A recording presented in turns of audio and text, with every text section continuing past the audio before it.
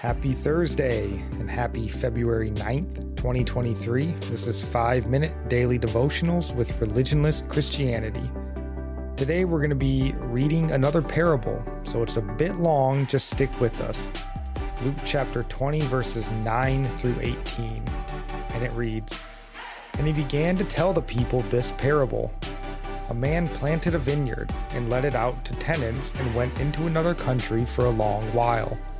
When the time came, he sent a servant to the tenants so that they would give him some of the fruit of the vineyard. But the tenants beat him and sent him away empty-handed. And he sent another servant. But they also beat and treated him shamefully and sent him away empty-handed. And he sent yet a third. This one also they wounded and cast out. Then the owner of the vineyard said, 'What shall I do? I will send my beloved son. Perhaps they will respect him.' But when the tenants saw him, they said to themselves, 'This is the heir. Let us kill him so that the inheritance may be ours.' And they threw him out of the vineyard and killed him. What then will the owner of the vineyard do to them? He will come and destroy those tenants and give the vineyards to others." When they heard this, they said, "Surely not." But he looked directly at them and said, "What then is this that is written? The stone that the builders rejected has become the cornerstone. Everyone who falls on that stone will be broken to pieces, and when it falls on anyone, it will crush him." Jesus had just gotten done calling out the Jewish leaders over their deceitful questioning about where his authority came from. Now he turns to address the crowd. The same Jewish leaders are still there. They understand who they are in the parable. And this is why when we get to verse 19, these leaders will try and assault Jesus. But where has Christ-like boldness gone? Jesus tells the crowd about the wickedness of these Jewish leaders, while the Jewish leaders are right there. Christians, Christ followers, as it were never meant to be weak, pathetic, and timid. We are to be meek and loving, but that's a different thing entirely. Jesus shows us what it looks like. We need to get away from this idea of being more loving than Jesus. Confront falsehood truthfully and plainly. Confront heresy truthfully and plainly. And I'm speaking to myself here as well, because I tend to be too reserved. And I need to have the courage of my convictions because false teachers, heresy, and outright perversion is running rampant in our day. The Christ-like thing to do is make no quarter for it. Call it out, denounce it, and speak boldly and plainly against it. How else will people hear the truth if God's people aren't willing to speak it?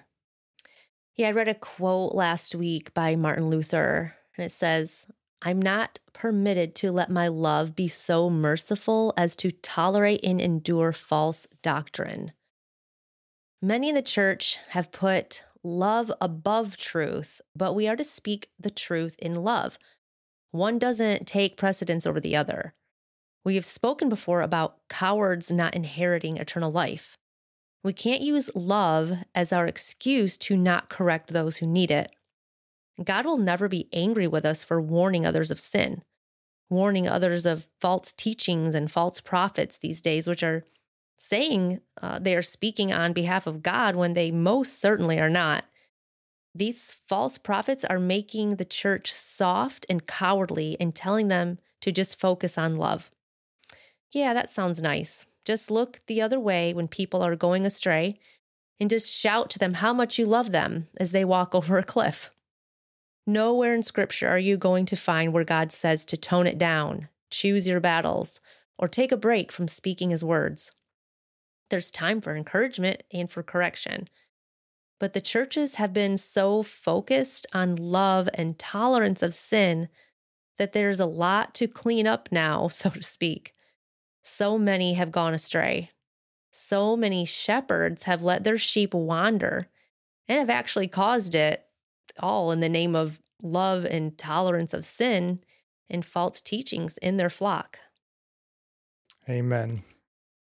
And our psalm of the day is Psalm 134, verse 2.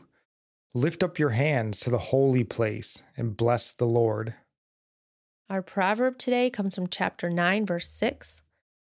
Leave your simple ways and live, and walk in the way of insight. And I'm praying for you from Psalm 145. May the Lord show you he is gracious and merciful, slow to anger and abounding in steadfast love, that the Lord is good to all, and his mercy is over all that he has made. May you know the Lord is near to all who call on him in truth, that the Lord preserves all who love him. God bless.